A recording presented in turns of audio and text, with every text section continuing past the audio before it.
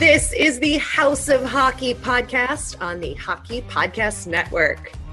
Hockey is more than a game, it's a lifestyle. It's you, the diehard supportive fans, your favorite players who are on the team you cheer for, and the organization who supports them. The companies that make your gear, bags, and beer league sweaters. The hockey moms and hockey dads, and everything else that makes this House of Hockey your home. Come on in. I'm Breezy. And I'm Ray Ray. And this is our house.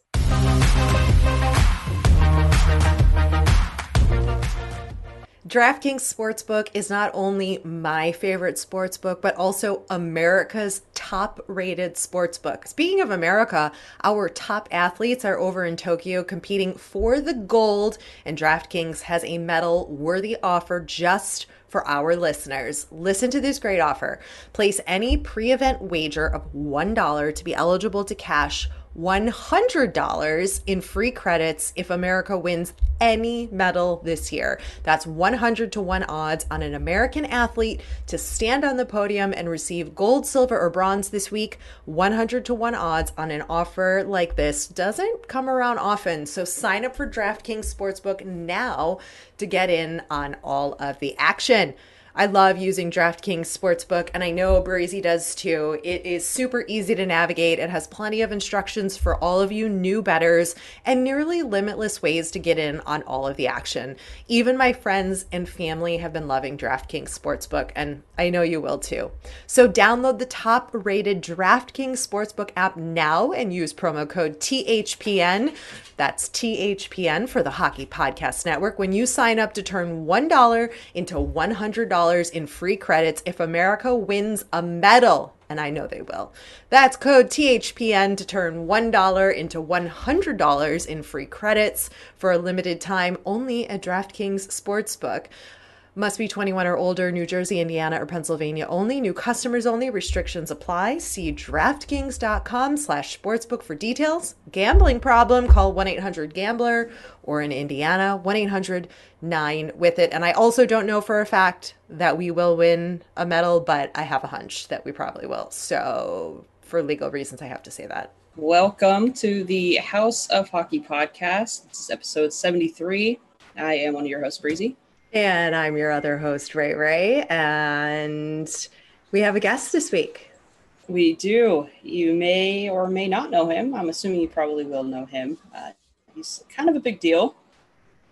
Kyle Bukauskas of Sportsnet. He is a rinkside reporter for them, as well as he covers Hockey Night in Canada. So all of our Canadian friends, you know him and see him, and he's covered a lot of Stanley Cup finals for Sportsnet and covers a lot of different teams. And we asked him at like everything you would want to know from like a very expert, in-depth person who's like super tuned into the world of the NHL. We talked about the Montreal Canadiens, what they had that was great and what wasn't for them to get to the Stanley Cup final, the draft, the impending UFA. Like, what else did we talk about, Breezy?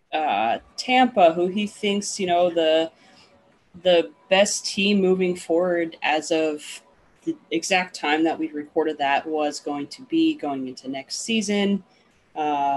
Some of his favorite moments, some top players that he thinks could be a good move or a bad move, whatever the case may be there.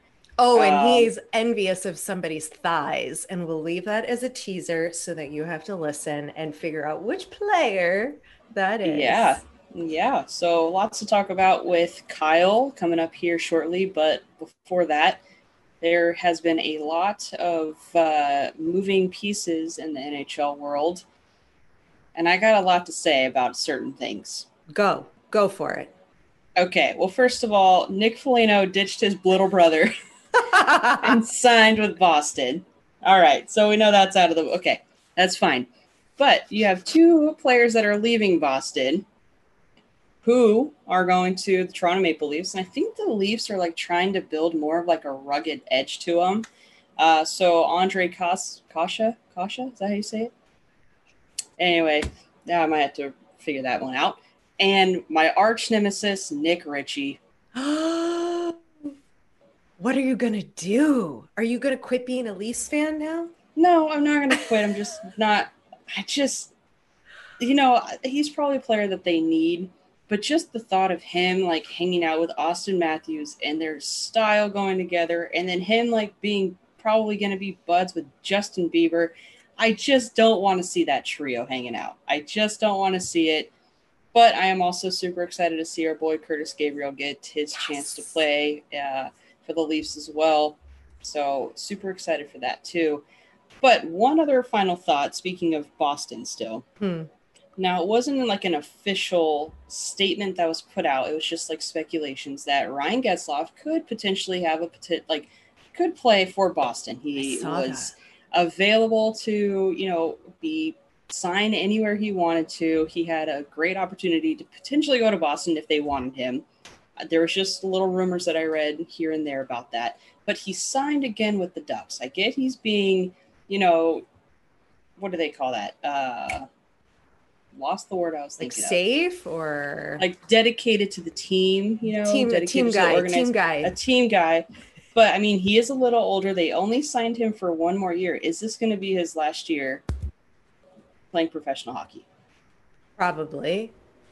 Unless, I mean, why wouldn't he want to retire as a Duck? That's crazy. That's true. He's been there with them for how long? And, I don't see why not, unless maybe they couldn't get the money in Boston that he wanted. I mean, he could still play. He's still got it, Yeah, he does. I don't know. And then this whole Corey Perry thing. I love this Corey Perry trade. He's just, I mean, yeah, it's great, but I just think it's funny how he's just skipping rocks trying to get to where he wants to go, which is cool. Which is a Stanley Cup. Yeah, which I think he enjoyed his time in Tampa a little bit too much playing for the Cup, that he was probably just like, yeah, well, I'll just sign here because they've got good potential. They could do a three-peat. Who knows? Hey, so yeah, why not? That income tax is pretty nice down in Florida compared to Montreal.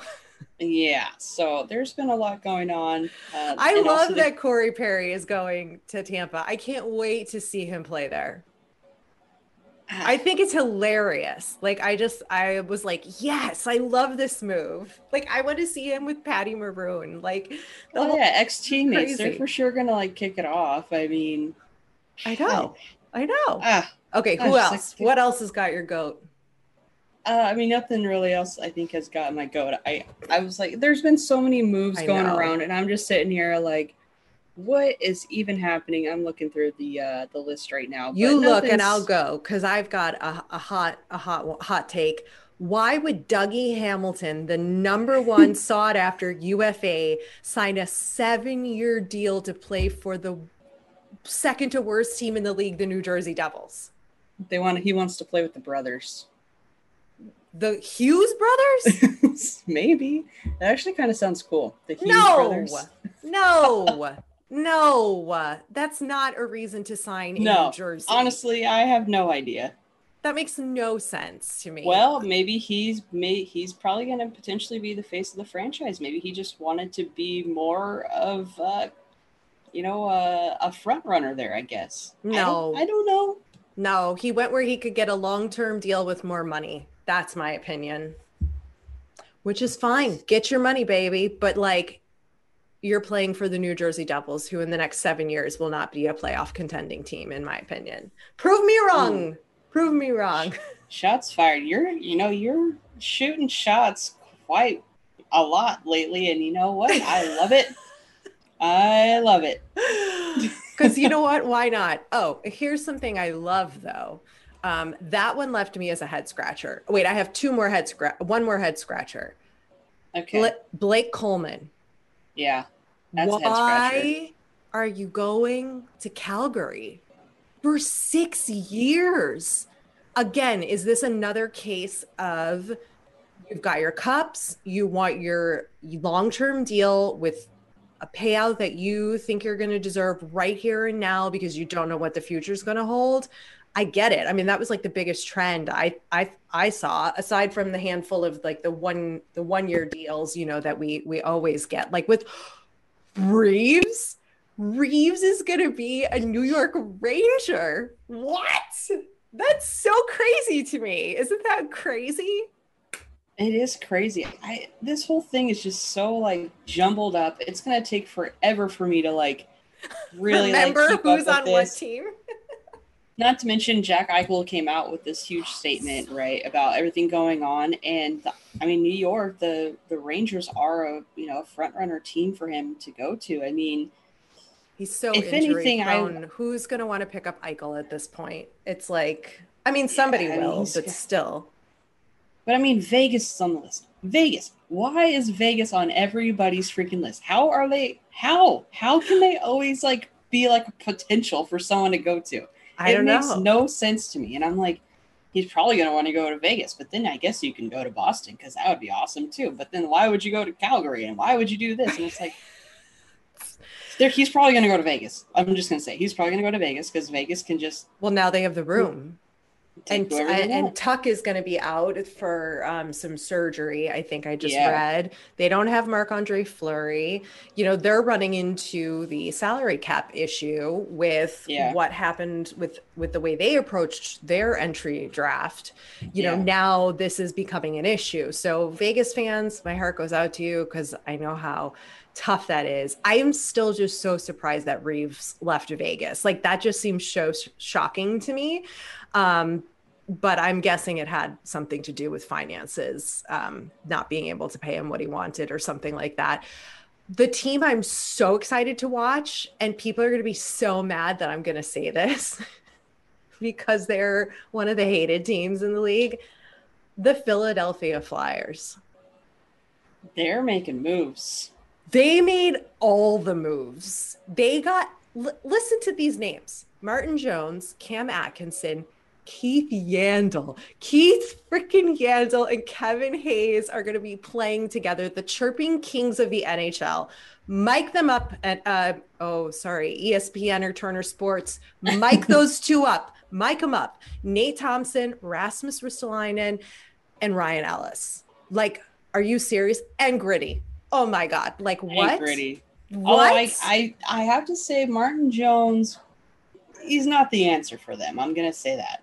Okay. Martin Jones was really hot with the Kings. He got obviously traded because he was training under Quickie. He got traded to the Sharks. He did really well for a couple years, and then he just went head first into a freaking garbage can. The dude couldn't even save a basketball if he wanted to. Oh boy, that's a hot take. Sorry, I mean I it was like it. true. It No. was true. It was Hey. like Gibson at the friggin' All-Star game where he just literally let everything in for no reason. See. Oh Um, man. but either way, I'm super pumped to see how that all actually works together on the ice. I think they're Yeah. really trying to make a run for playoffs. It would look like it because a lot of those contracts weren't long-term deals either. So Yeah. I'm And here for it. They had a pretty tough couple of seasons. So yeah. And Seattle's made some pretty big moves. They what do you think of I the was look Grubauer trade? Getting I Grubauer. think I think it was I think I it's thought it pretty was a good. good, yeah. Yeah. I mean, if you can pull that off, you can I mean, yeah, I would take it for sure. I think someone did like a mock line run for them, and just like their depth from line 1 to 4, it looked pretty solid, and their defense looks pretty solid too. So, and obviously their goaltending is going to be great. So I'm really excited to watch the Kraken play. I think I've made that pretty well known from the get go. Mhm. But also the Kings signed Phil Deneau. That's a good one. That's a That's a good good move. one, That's a good move. and Alex Edler. So I think that both of those are going to be really good. I think Phil's going to do a lot of work with Kopi, and I think it's going to. I don't know. I think it's going to be really, really good. I know he wasn't a big goal scorer, but I think it also is going to come down to just your line mates. And although he had great line mates up in Montreal, but it was more of like everybody else was a better scorer than him. So I think he was good at passing to the better scorers. But if you have passers on the Kings, which we all know Kings love to pass the puck, they don't like to shoot to save their lives. If they're feeding him, I mean, he could. What if he just turns out to be this massive, goal scorer? Let's hope we see Yeah. that on the ice. Like that's what I always want, you know. Yeah. It's So exciting to see and we think they're going to be, incredible, but it's got to all come together in the locker room and with the coaching. It's yeah, I think it's good. going to be good. I think it was a good move though. I do too. I do So too. I don't think anything else was like super. Oh, I feel like I shouldn't talk bad about a former Chicago Blackhawks Stanley Cup champion, Brandon Saad, but he signed what, a 5-year deal with the Blues, and I was like, that's the perfect place for you. Like that's the perfect place for him, yeah, I think. That's yeah. that's all I have to say about that. There's just so I many don't think we players. were recording when I told you that, did I? No, we weren't Last week. recording. No, I we weren't said recording. the Kings do not need Brandon Saad. Do not take that deal. She was like yelling at me. She's like, "That is a waste of your money." And I was like, "I mean, it's not in my pocket. You want me to call Rob Blake right now and just be like, hey, Rob, don't do this." Like, I did. I um, did. But that's what I have to say about that. What else? yeah. Is there anything else? I just think that there's so many teams that are like so hungry. I mean, every team's obviously hungry for the cup, right? But I think that their eyes are just so big right now, and they're just like, give me everyone who's playing good right now, and I will sign them and pay them whatever they want. Mhm. Some of these players are getting a ridiculous amount of money, like way more than what they're worth. And And it's like, the long-term contracts, like these seven yeah, year, 6, 7, 8-year deals. I mean, my theory with that is I think they're hoping that in the coming years, the salary cap will go up. Because yes. when's the next time they negotiate the deal with the NHLPA? I'm not sure, to be honest. There was one person in particular that I was trying to see if they had signed yet. Because it was just like, are you freaking serious? I don't think you signed. I'm going through the list right now. Okay, the CBA that they agreed to was a 4-year extension in 2020. So these guys who are signing these 7-year deals and getting paid top dollar, I think the hope is that in, so what now, 3 years, when they go back to the negotiating table, they'll be able to increase the salary cap, therefore be able to accommodate these guys on these longer contracts and be able to pay new players and younger players.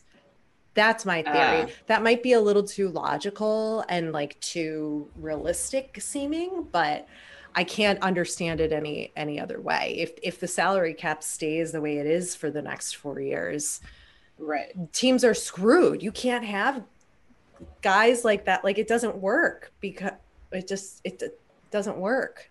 No, You need all the no. play. You need all the players, and I'm sure the league is only going to continue to change with the next draft classes and shift. So it's like it's just changing so fast that I don't know. I don't know how the teams are going to make those contracts work. Yeah, I'm not sure either. Especially, yeah, I honestly have no idea, but they need to probably figure something out. But the Right. person I was talking about, I Who? still can't find it. Mike Hoffman wants over like upward of like $5 million a year. I Like think I who read. even is Mike Hoffman? Well, Mike Hoffman's kind of notorious for something with an ex teammate. Uh, their wives had some issues. Okay, so for off ice, we know who he is, but do we know who he is on ice? No, because he just, Right. I mean, don't get me wrong. He did pretty well. He was with the Blues. He played pretty well with the Blues, right? Uh, I, I was sitting there and I'm like, what? And I saw someone they were like, if someone signs him for what he wants, I'm literally deleting Twitter. It's like, well, I mean, that's really going to show him, but He doesn't have a Stanley Cup with the Blues, though. No, he no. signed after, I believe. I'm not, I don't Maybe. know. I'm trying to look, but I I I can't don't tell. know. I Either way, really, I'm just sitting there thinking, I'm like, Okay. Okay. I'm going to go into my boss's office and I'm going to tell him that I want upward of $100 an hour and see what I can get. Because, I mean, I might as well just try because everyone else is just, grabbing straws at this point. Exactly. Could you imagine, when you apply for jobs like Yeah. online, they say like, what's your minimum salary requirement? I'm always like, what am I supposed to put for this? Like, I don't Right. even, let's just put like $100 million and see if Right. if you even like see that I wrote that. Right. So Yeah. I, stupid. it is stupid because it's like, no, like, I mean, first of all, you're not supposed to put like what your desired pay is in the first place. So it's like, no one's really going to answer that truthfully. And if they do, you're kind of dumb. Yeah. But I don't know. I just feel like they just shouldn't even ask that question because it's like, I don't know. I agree. I think Mike Hoffman's fishing in the wrong pond with that, but Hey, you'll probably get it though. You'll probably get it. We'll just see who the sucker is. But did you see your boy Tom Wilson got engaged? I did. Did you see the meme that's going around? It's some dude goes like, "So did she know it was coming, or did you blindside her?" I was like, "Oh my god!" I laughed so hard when I saw that. That Oh was man, so good. that was so funny.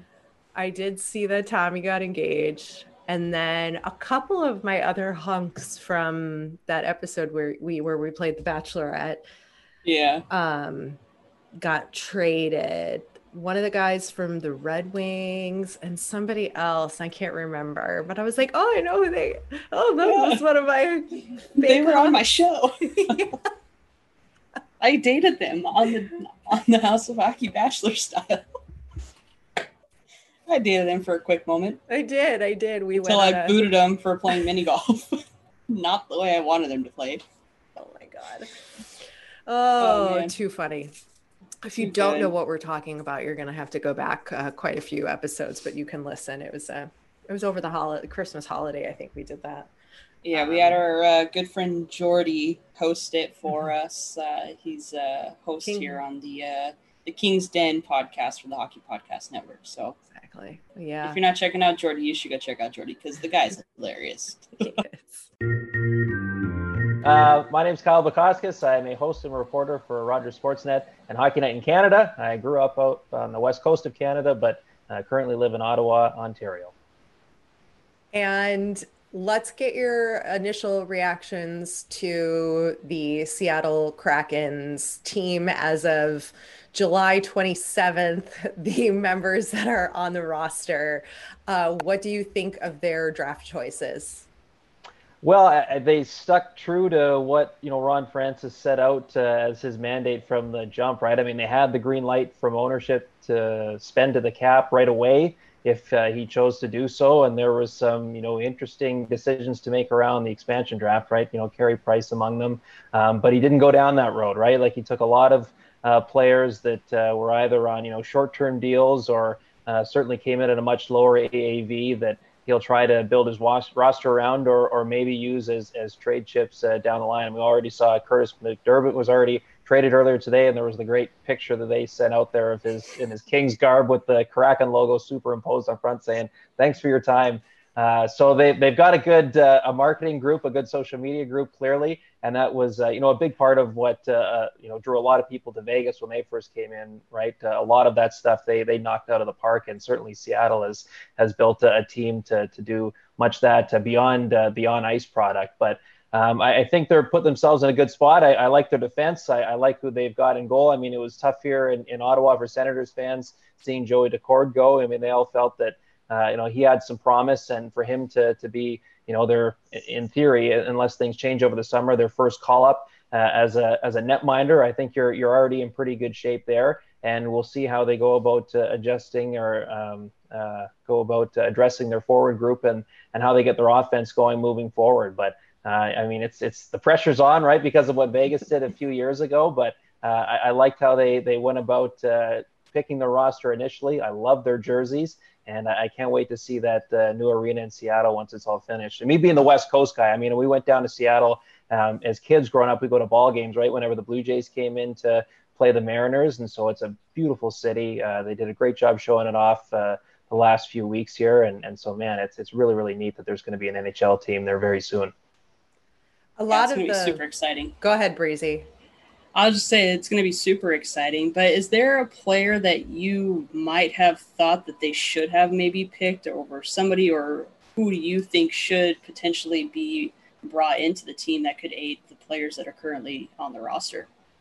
Well, it's a good question. I thought, it was a nice move by them to bring in somebody like Adam Larson to sign him to a contract. The fact that they brought in, Mark Giordano from Calgary. I mean, there's a leadership guy, a great person that's going to do some wonderful things in that city for as long as he's there. I know he's on the back nine of his career now, but certainly, though the Flames did struggle this season, it was not because of their captain, right? He still got, I think, a lot of life in his legs and his game still yet. So I really like that. I mean, as we, the clock gets closer to, I'm so used to saying July 1st, but July 28th now at noon Eastern, and the free agency window opens. It'll be interesting to see. As I say, like I like their defense. I wouldn't be surprised if they go out and try to look for some options that maybe provide a little more scoring for them. Who those names end up being, I'm not too sure yet, Breezy, but I think they put themselves in a good spot again because they're not anywhere close to the ceiling of the salary cap. They've got a lot of flexibility, and the world we live in right now, cap space is king, and Ron Francis has an abundance of it here still. Yeah. Before we get into some of the UFA talk, I know a lot of hockey fans from, just conversations online with a lot of the fans, and the general sort of consensus I was seeing in regards to Seattle was that fans were shocked that they didn't take big names like a Carey Price. Like when you have this stellar goaltender available, what kind of insight can you offer in regards to maybe some of that insight? I know you aren't Ron Francis, so you can't tell us exactly what he's thinking, but maybe you can provide some further insight into those choices. I think, again, it was just giving them flexibility, right? I mean, Carey Price was one of them. You had Matt Duchene and Ryan Johansson. Those are three players right there that, come with big AAVs, but also with quite a bit of term too. So if you go in and pick those players up, you're hitching your wagon to some players that you may have a tough time moving somewhere down the line when you want to decide to flip them again if you end up going that route. So, no question. Certainly the Carey Price one was one that it was clear that Ron Francis gave a lot of thought, and it certainly brought a lot of intrigue leading up to Wednesday morning once all the names started to leak out about who they were selecting. But I think, again, he made it the mandate from the beginning that he was going to make sure he optimized the cap space and didn't put himself into a jam right from the jump. And though I'm sure was tempted at times to maybe take some of those bigger fish out there. Some of those aging players on, big bloated contracts with a lot of term left. I think he just felt, we're best to steer clear of that. And so good on him for sticking to his guns and, being patient and, just being able to say no, right? Like it's like that snack in the cover that you shouldn't have. And for myself, I know I have a tough time saying no to that. So good on him for saying no. That's funny. And it's obvious that they've, stacked up their D lines quite a bit. So do you think that they may be taking the approach of maybe like a Blues or a Lightning team that have recently won the Cup with such strong defense? Yeah, like it's such a copycat league, right? Like we've heard that for a long time. So I just think it's, that Tampa team this year, like, man, girls, like, it was like that was one of the No. the best teams I've seen in a long time. Like there was no weaknesses there. And I think we learned how good of a team, someone like the New York Islanders were, the fact that they took them within a shorthanded goal in Game 7 of actually beating them.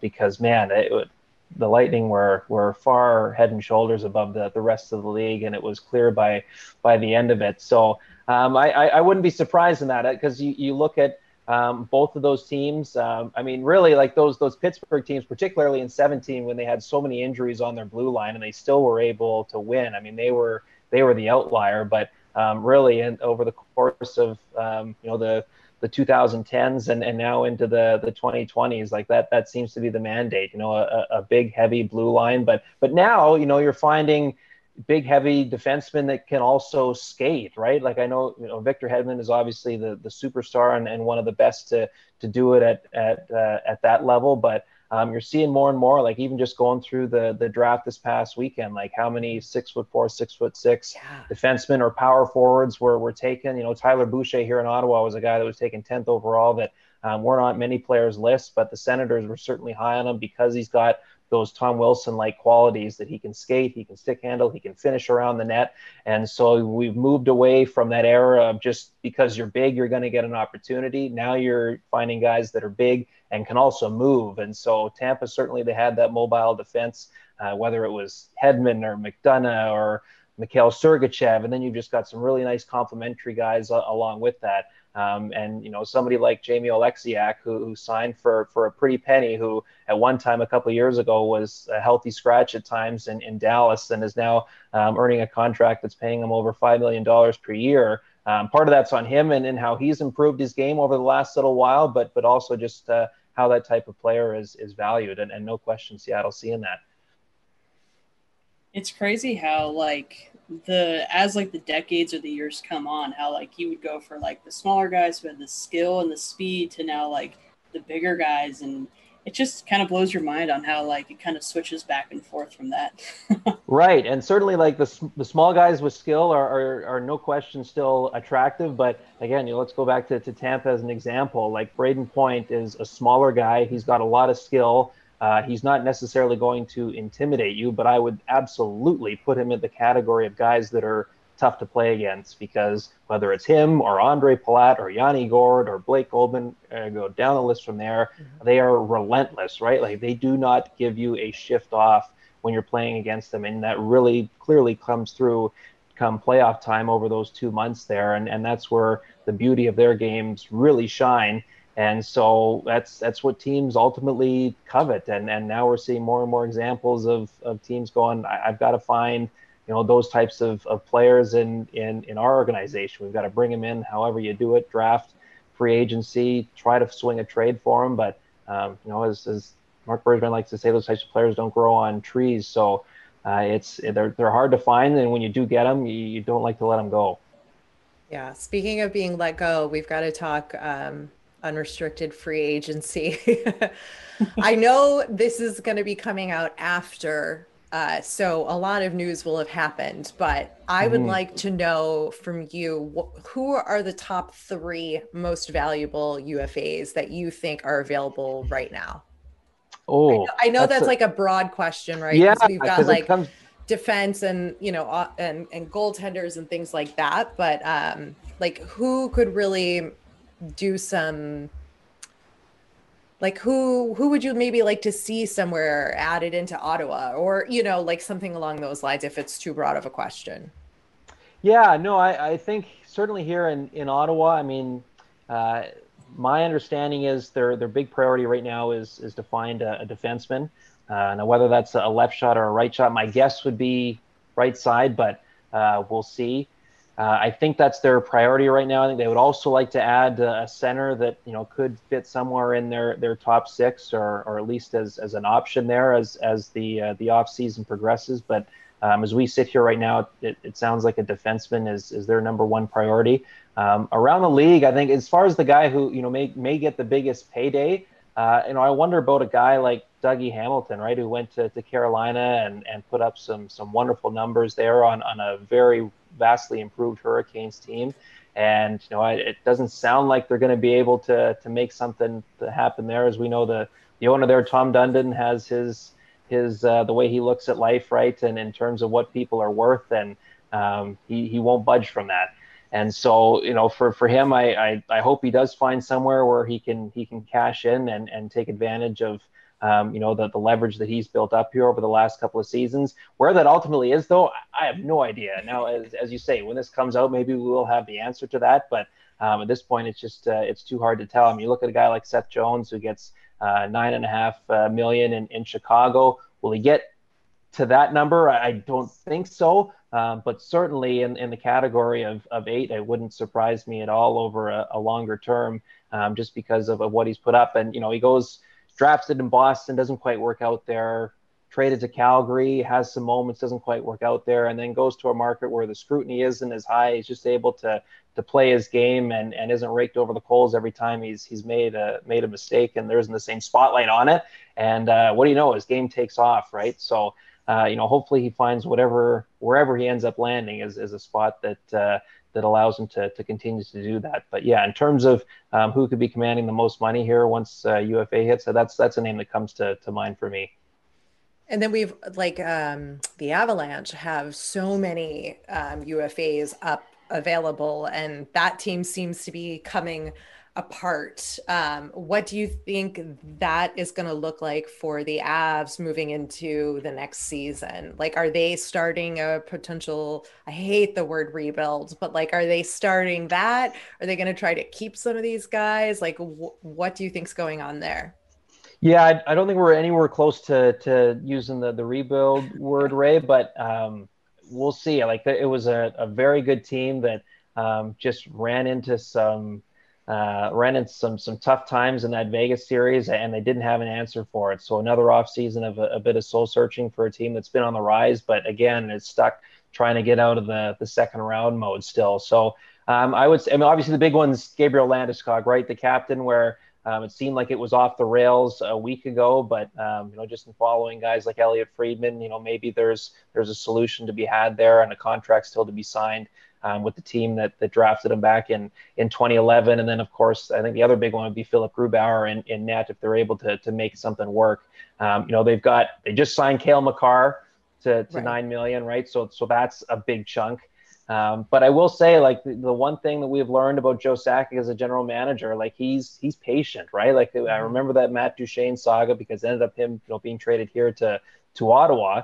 But it was a while that it was known that Matt Duchene wanted out, and Joe Sakic made it clear that, okay, I will make the trade happen, but it's going to be on my terms, not yours, right? So he's not afraid to take his time to find the right type of deal when it comes to trades, and I think we're seeing that it holds true for his in-house players and getting new contracts done. So even though things may not be happening as quickly as Abs fans would like, I'm not quite at the point yet where I'm a little worried about them. I think they've established a pretty good group there, a good culture, and then how Joe Sakic likes to go about his business. And they've still got Rantanen, they've still got McKinnon. As I say, they just locked up Cale Makar. A good role guy like Ryan Graves goes, but you still got a lot of good players there that should absolutely leave you believe. And if they can tidy up the rest of the business that's on the docket here over the course of the offseason, absolutely should be a team considered to be back in the playoffs next spring. And then speaking of weird kind of trades going on, Fleury was just traded to the Blackhawks today, and there's that itself is a conversation to be had. But we want to ask you too, because this isn't the first trade that's gone down where the organization hasn't really communicated that with their player. I mean, what are your thoughts on that? It's tough. It's a tough look, right? Because if you've got somebody like Marc-Andre Fleury who's beloved across the league, like forget just Vegas where he is a megastar, he's loved league-wide. This is the guy he just won you a Vezina trophy, and between him and Leonard, they won the Jennings this year. So like 30 days ago. Right, Crazy. right. Like it just happened. Yeah, like they just finished tacking in his name onto the award. So it's amazing to me how that, I know we live in a world now where information can get out so quickly and so easily.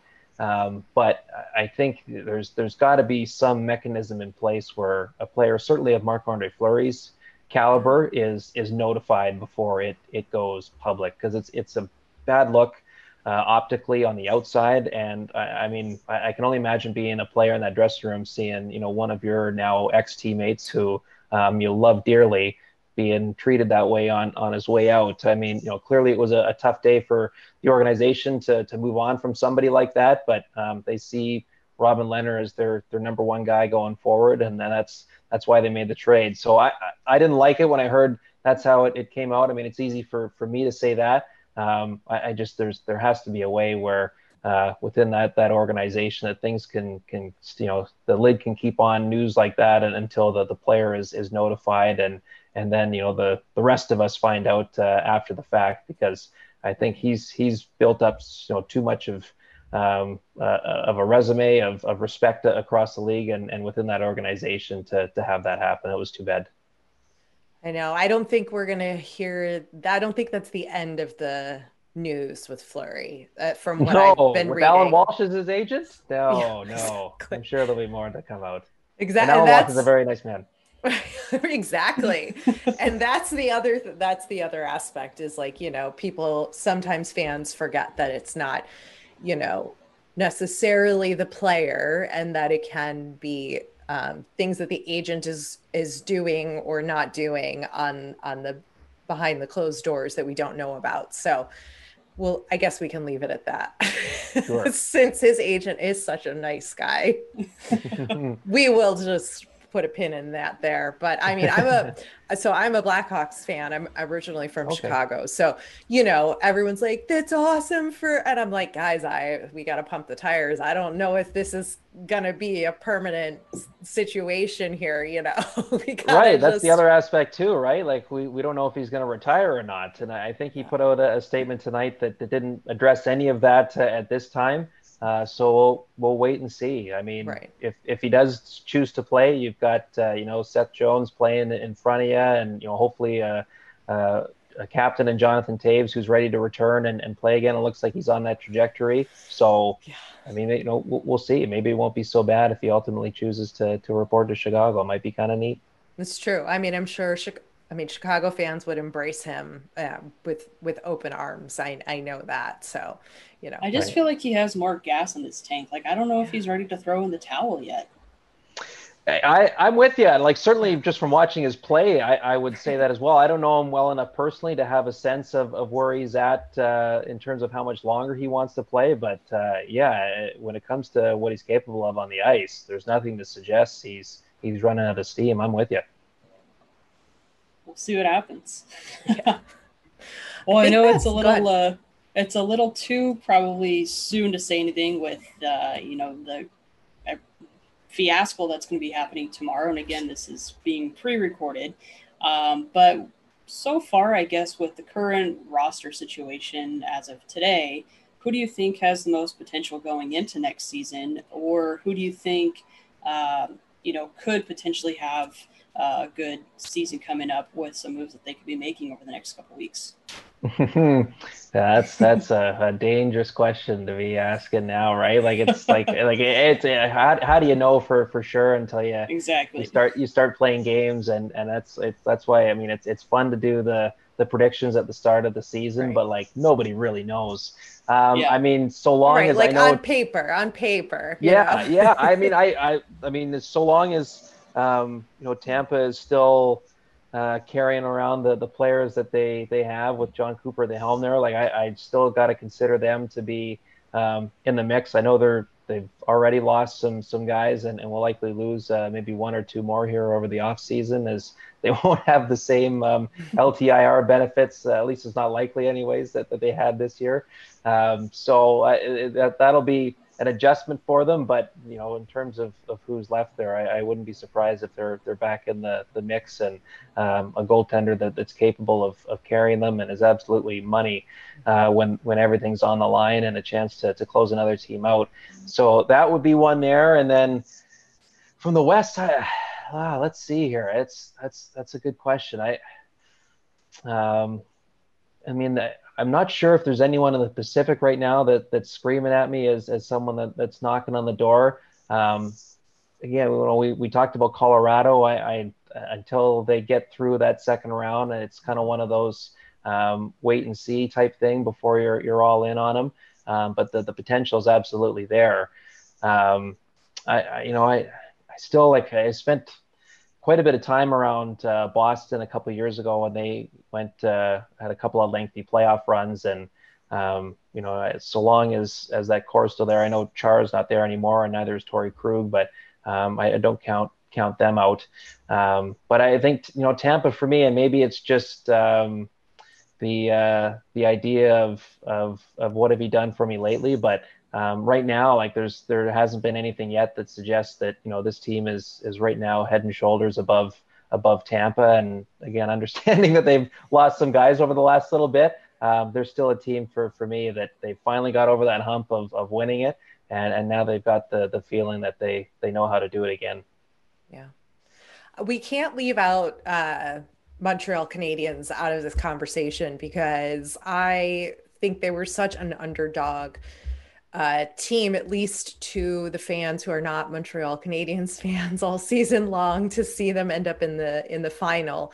And they played, I thought, and I've said this here, that I thought they played pretty well against Tampa, and that a lot of the if you're looking at the paper numbers, you would say no way. But if you were watching the games, you would say, well, no, they were fairly well matched. You know, Tampa had some really good goals, and the Canadiens did not. What do you think they did really well, and will they be able to improve next season? Well, I yeah. say Montreal, and I know it's wrong, and I'm trying to remember to say Montreal. Everybody, I made this like video about it, and I was like, I don't say it right. People are like, Montreal. I can't understand what you're saying. Montreal. There we go. No, that's all right. I don't take any offense. I'm not Canadian. I can't help it. I mean, I'm from No, Chicago. It's close enough, but not really. yeah, that's right.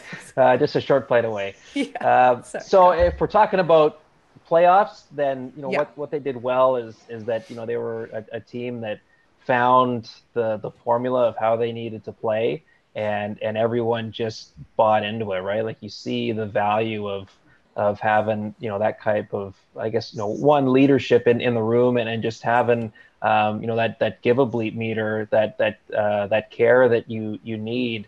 That sometimes gets thrown around as a cliche, but I just thought that was a group that was 100% dialed in.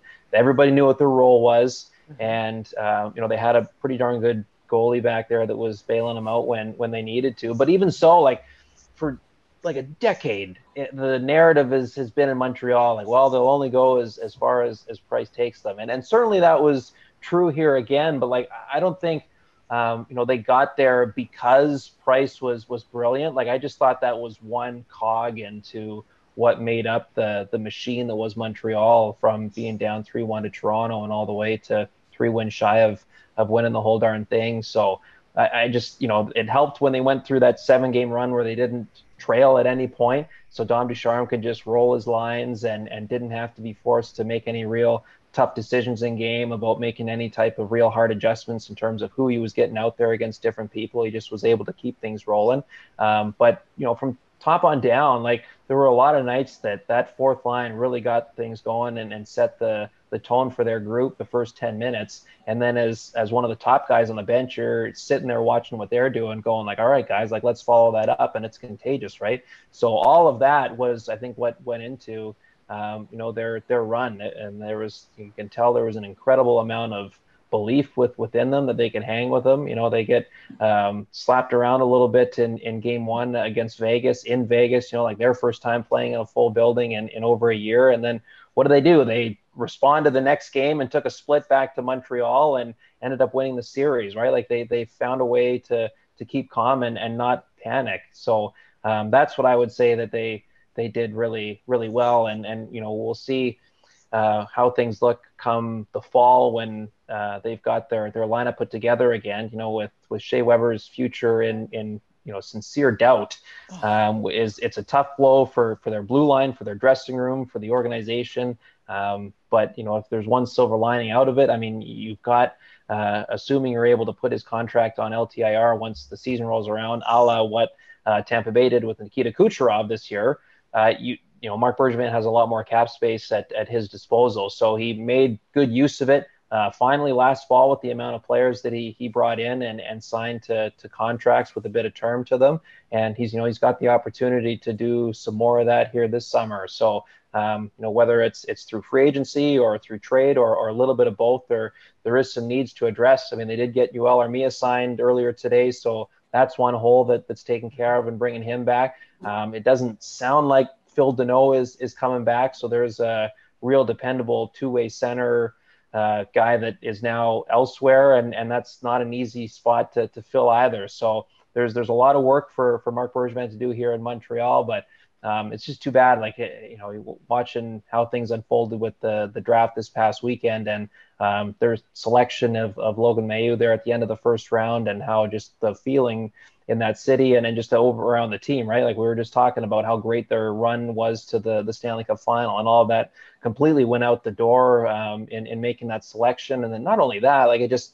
how poorly I felt that the organization handled the explanation of it in the aftermath, whether it was that night or again there the next day. So it's too bad that they've brought that upon themselves, and unfortunately, and once again is just a reminder that this is a business of winning, and for the most part, regardless of what your off ice issues may be, if you're a player that teams believe can that you can help win, they won't hesitate to bring you aboard, and we saw that again with their selection this past Friday. And so now that's something that's something incredibly serious that they've got to make sure is handled the right way. But I didn't like how it got how the start that it got off to in the aftermath of making that selection. So right now, unfortunately, that's kind of the narrative around this team after what was such a wonderful,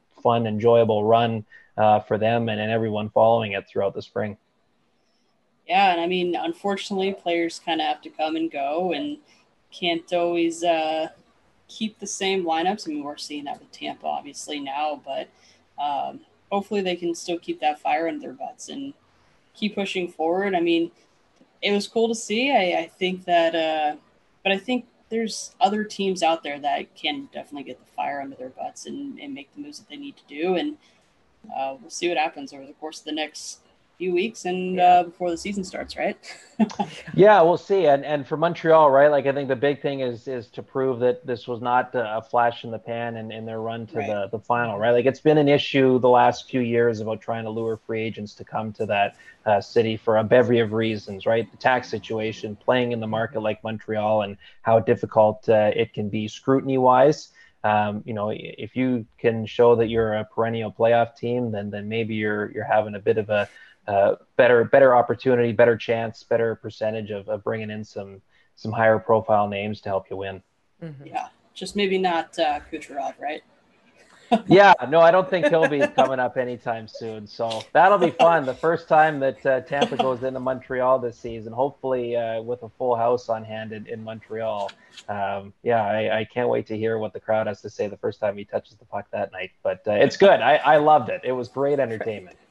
I can't wait to see what the players do. That's what I'm interested in seeing. Sure. Yeah, absolutely. Like it's all on the table, I think, that first meeting. Yeah, I think some gloves need to be dropped at face-off, the opening face-off, and that's what I would do if I was a player. That's what you do? Yeah, all right. That's what I would do. Like, I wouldn't. I think I'd be too scared to do that, but anyway. Oh no, I would. Fun. We saw it in the playoffs. That was so crazy. The opening, that was what, New York and New York and Washington. Yeah, that was right at the end of the regular season. Right. Yeah. Oh, right. Yeah, that was like a page out of the 70s. Yeah, I was like, more of that, please.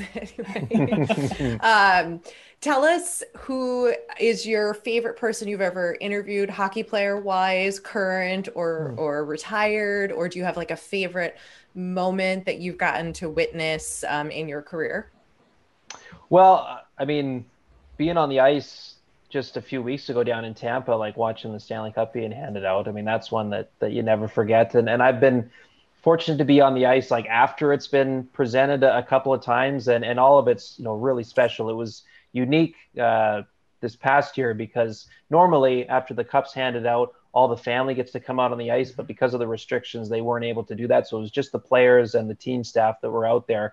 I remember being in Boston when St. Louis won Game 7 there in 2019, and going out on the ice and interviewing the players, and they're with their mom and their dad or their wife or girlfriend or their siblings and stuff, and just talking about everything that goes into getting a moment like that, right? I mean, all the sacrifice that's made along the way. It's really, really cool to just see that on their faces in that moment, and that all the work that had been put in, was worth it. They're a Stanley Cup champion. So stuff like that, I certainly don't lose sight of, and I'm incredibly fortunate to get an up close personal view of it all. So those ones are right up near the top. And in terms of an interview, one that keeps sticking out in my mind, I did a sit down with Tyler Seguin a couple of years ago, and this was when I was living in Montreal. So Dallas had played, I think, in New Jersey the night before, flew into Montreal that night after the game, and then it was rather early the next morning. We had set up for this interview at their hotel in this conference room that they'd given us. So we got there a little bit early, and the crew was already there setting up the shot and everything. And it was like 8:30 we were supposed to speak to them, and they would have got in, I don't know, maybe 1 a.m. to the hotel. So a tight turnaround for Tyler to come down and now talk to us and to be thoughtful and all of that. So he comes walking in and looks like he had, maybe a couple hours of sleep, right? Because I would never, I couldn't imagine as a player going through a game, traveling, and then trying to wind down right away afterwards. So who knows how late he was up till the night before, just trying to get to sleep. So he comes in, he's got like his jacket on, even though we're indoors. He's got his toque on, even though we're indoors, and was low energy. And I don't blame him in the least. And he kind of sat down and like shoulders slumped. And I'm thinking like, oh boy, how the heck's this going to go, right? Like this may be headed straight for the trash, and it never even sees the light of day. And so we're sitting there, everything's getting set up, cameras in focus. Okay, we're ready. And so I looked at him, I said, Tyler, you're good to go. And he was kind of like, yeah. And I'm like, oh my God, like get me out of here. Anyway, and then we started the interview, and he was brilliant. Like he was so engaging. His answers were incredibly thoughtful with tremendous insight, and you just got that degree of honesty. There was no cliches or anything of the site there. I really enjoyed it. It was probably about 15 minutes. We sat there and talked, and I really liked what he had to say. It was an easy guy to listen to. And then the camera shut off, and he was ready to go, right? And so it was funny, just the drop of a hat, and he was it came alive, if you will. So that was one that I always come back to just because I thought it was going one way, and we started and ended up being a really nice conversation. Professional at its finest, right? Yeah, exactly. Right. When the lights come on, as he as he does, perks up and he's exactly ready to go. He just performs. I call it putting on my TV face. I can put my TV face on in 2.2 seconds. Like go from being like completely distracted to like, hello, yes, welcome to the House of Hockey podcast. I'm like he's got that ability. That's awesome. No, sure. There was something that I was saying. Oh, I have one more question and then we'll wrap it up with our final three, unless Brizzy has something else. But I was going to say, have you ever been to a Stanley Cup party? And two, if you have, can you even tell us about it? Yeah, no, I never have. Like I never had like a buddy play in the league and win, or like a family member. One of my close friends growing up, his cousin is Colin Fraser, who won 3 Stanley Cups as like a role player. One with Chicago in 2010, and then 2 more with LA in 12 and 14. So I know he's been to 1 or 2 before. And so I remember like in high school feeling incredibly jealous because he got to go drink from the cup and do the whole 9 yards that way, which was really, really neat for him. So that's the closest I've got. It's just living vicariously through one of my close high school friends. So no, I've never been to one myself. For now, not yet. For now. But you probably have seen the cup more than he has in person. Maybe I may have that over him. Yeah, but I've never touched it. Never touched it, just looked at it.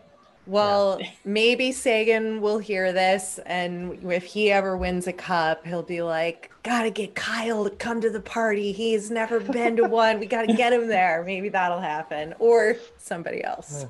I highly doubt it, but I know who to thank if that ever does happen. There you go. He'll be responsible for it. Breezy, did you have any more? Should we get him with the fine? Oh, it's 4 now. I forgot. I don't know, 4. I don't know. We haven't done this in a while. I kind of forgot him. All right, I'll kick it off. Who's your ultimate hockey hunk? We ask everybody this: men, women, players, broadcasters. Yeah. So everybody has to give us something. Okay, like of all time. Sure, of all time, current, like the hunkiest guy. Man, probably Sid. Hmm. I'll give that to him. There you Like go. he's like I'm very like yeah. He's got massive legs, and I'm very envious of him. Like it's He unbelievable. does. Well, Yeah, that's like one good of for our him. other questions. I'm going to Okay. skip the second one and go to three then. Do you have a Sidney Crosby story? Um, Like, as let's in see if you've here. met him or had any interaction with him?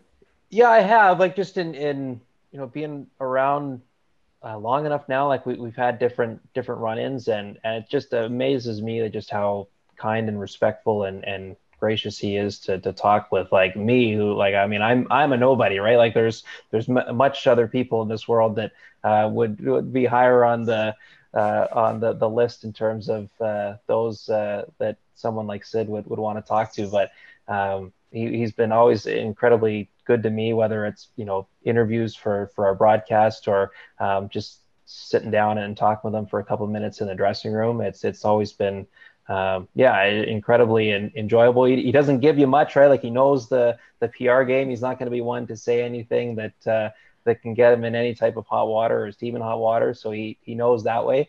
But yeah, I enjoyed the conversation with him, and because he was a guy that I mean he came into the league when I was still fairly young. Like I remember as a kid, right? Like Sid and Ovi and that whole rivalry. I grew up in that era, right? And them battling in the playoffs and Sid winning in '09 and then now being able to cover both of them still in the league, like it's really really special for me.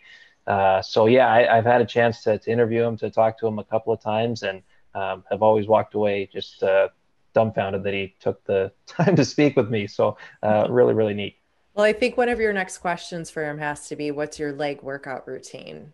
Just I know. saying. I don't even know. Yeah, I wonder if you didn't give that up, but yeah, it'd be great to like if somebody did like a behind the scenes feature on like a Sidney Crosby leg day. That would be Sounds next like level. you've got your next pitch for your next That's meeting right. at work. Yeah. This Yep. is all happening, Yep. and you're gonna need to send us that video of you and Sid working out in the gym together. Yeah. I don't know if I'd be working out. Like I mean, I'll wear shorts. Like that'll be the closest thing I'll get to like working out. But yeah, I doubt. Yeah, I wouldn't even be able to hold a candle to him in That any makes regard. that's what makes great television. I guess Come so, right? on. And that's and I yeah, right. That's like the argument that you make for someone will make for the Olympics every year, right? Like they should just have like an average Yes. Joe or Joanne compete in every event just to show the difference between the athletes and There you the go. rest of us. So Yep. yeah, I'd happily do it. I'd take the bullet for it. Okay, I'll let Breezy ask the last one after this. So who's your favorite hockey lady? Favorite hockey lady? Hmm. So what's the criteria? Like who all? Anybody in hockey. It can be a player, it can be coaching Oh staff, it can wow. be broadcasters. Wife, girlfriend, Mhm. Yeah, anybody. well, I'm at my girlfriend doesn't work in hockey, or I mean, she's a fan of it, but that's as close. So, I mean, she would be my pick. She's my favorite lady. But in terms of hockey lady, that's oh man, that's such a good question that I haven't even thought of like who my favorite is. I would say Cassie Campbell Pascal would be my favorite. I mean, I'm biased because like she's a teammate of mine. Like we both work at Sportsnet together. But again, like I remember being a kid watching that gold medal game in 2002 in Salt Lake when she captained Team Canada and they beat the U.S. In rather controversial fashion. They had the Americans and the officials to compete against that night, and they still found a way to pull through. And so having the chance to speak with her about that game years later was like, wow, this is unbelievable. Who would have thought I would have had the opportunity to do this? And I remember like before my first Hockey Night in Canada game I ever worked. Usually, what happens like at 7 o'clock, Ron McLean will do his opening, and then there's like quick kind of around the horn thing for the reporters that are rinkside hosting the 7 o'clock Eastern games. And so some nights, there would be 3 or 4 games on at 7 o'clock that we'd all be doing. And so this happened to be one of those nights. So I was here in Ottawa for a Canadian Sens game, and she was doing a game in Minnesota. I think Winnipeg was there. And so like I remember she put a tweet out earlier in the day, like, good luck to Kyle doing his first hockey night game tonight, and was like, make sure you don't take too much of my time at 7 o'clock kind of thing. So I always appreciated her sense of humor for that. And I was just getting to know her a little bit over the years. Like I just got such great respect for what she did as a player, and now what she's continuing to do behind the scenes, and even at the forefront of trying to progress the women's game and helping it move forward to a spot where there's one strong league that those female athletes that are so incredibly talented, that have dedicated their lives to the sport, that are properly compensated for it. And she's continuing to push for all of that. And I got all the time in the world for her. Definitely. And then our last question, totally out of left field, non-hockey related. Do you have an extraterrestrial or a paranormal story that you can share with us? Oh man, I wish I did. I mean, the only so my girlfriend, she grew up a couple hours outside of Calgary in Alberta, and her grandparents live in Medicine Hat, or her grandfather does. Her grandma passed away a couple years before I met her, but she would tell me stories of like being at her grandfather's house, and like grandma come around to play tricks on them, like whether it was flicker a light, or there was something down the hallway that there was a sound or whatever, different things like that. So that's like the closest thing that I'd come to a paranormal activity, is just being in that house and kind of hearing some of the stories that she's experienced over the years. But I don't have a first person one for you, unfortunately. But that's another great question. I wish I had a better answer for you. That's okay. It's okay. That's okay. It's out of left field. We kind of hit people out of nowhere with our last and question. I love it. So. Yeah, bring them on. It's a little fun. It plays into both of our passions and social media handles and things like that. So speaking of social media handles, tell everybody where they can follow you on social media. Okay, Twitter, it's at SN Kyle Bukauskas, and at Sportsnet Kyle on Instagram. I don't know why they're different, but they are, and here we are. The struggle is real trying to get those handles to be the same. It's I know it's the case. So because I know exactly. So I'm just underscores and things like that. I made my bed. Well, thank you so much, Kyle. We appreciate it. Thank you both. Pleasure being on with you. Thanks for coming over to our House of Hockey podcast and hanging out with us. We'll be back next week with a brand new episode. And in the meantime, you can follow us on social media. Just look for House of Hockey podcast. We'll be back next week.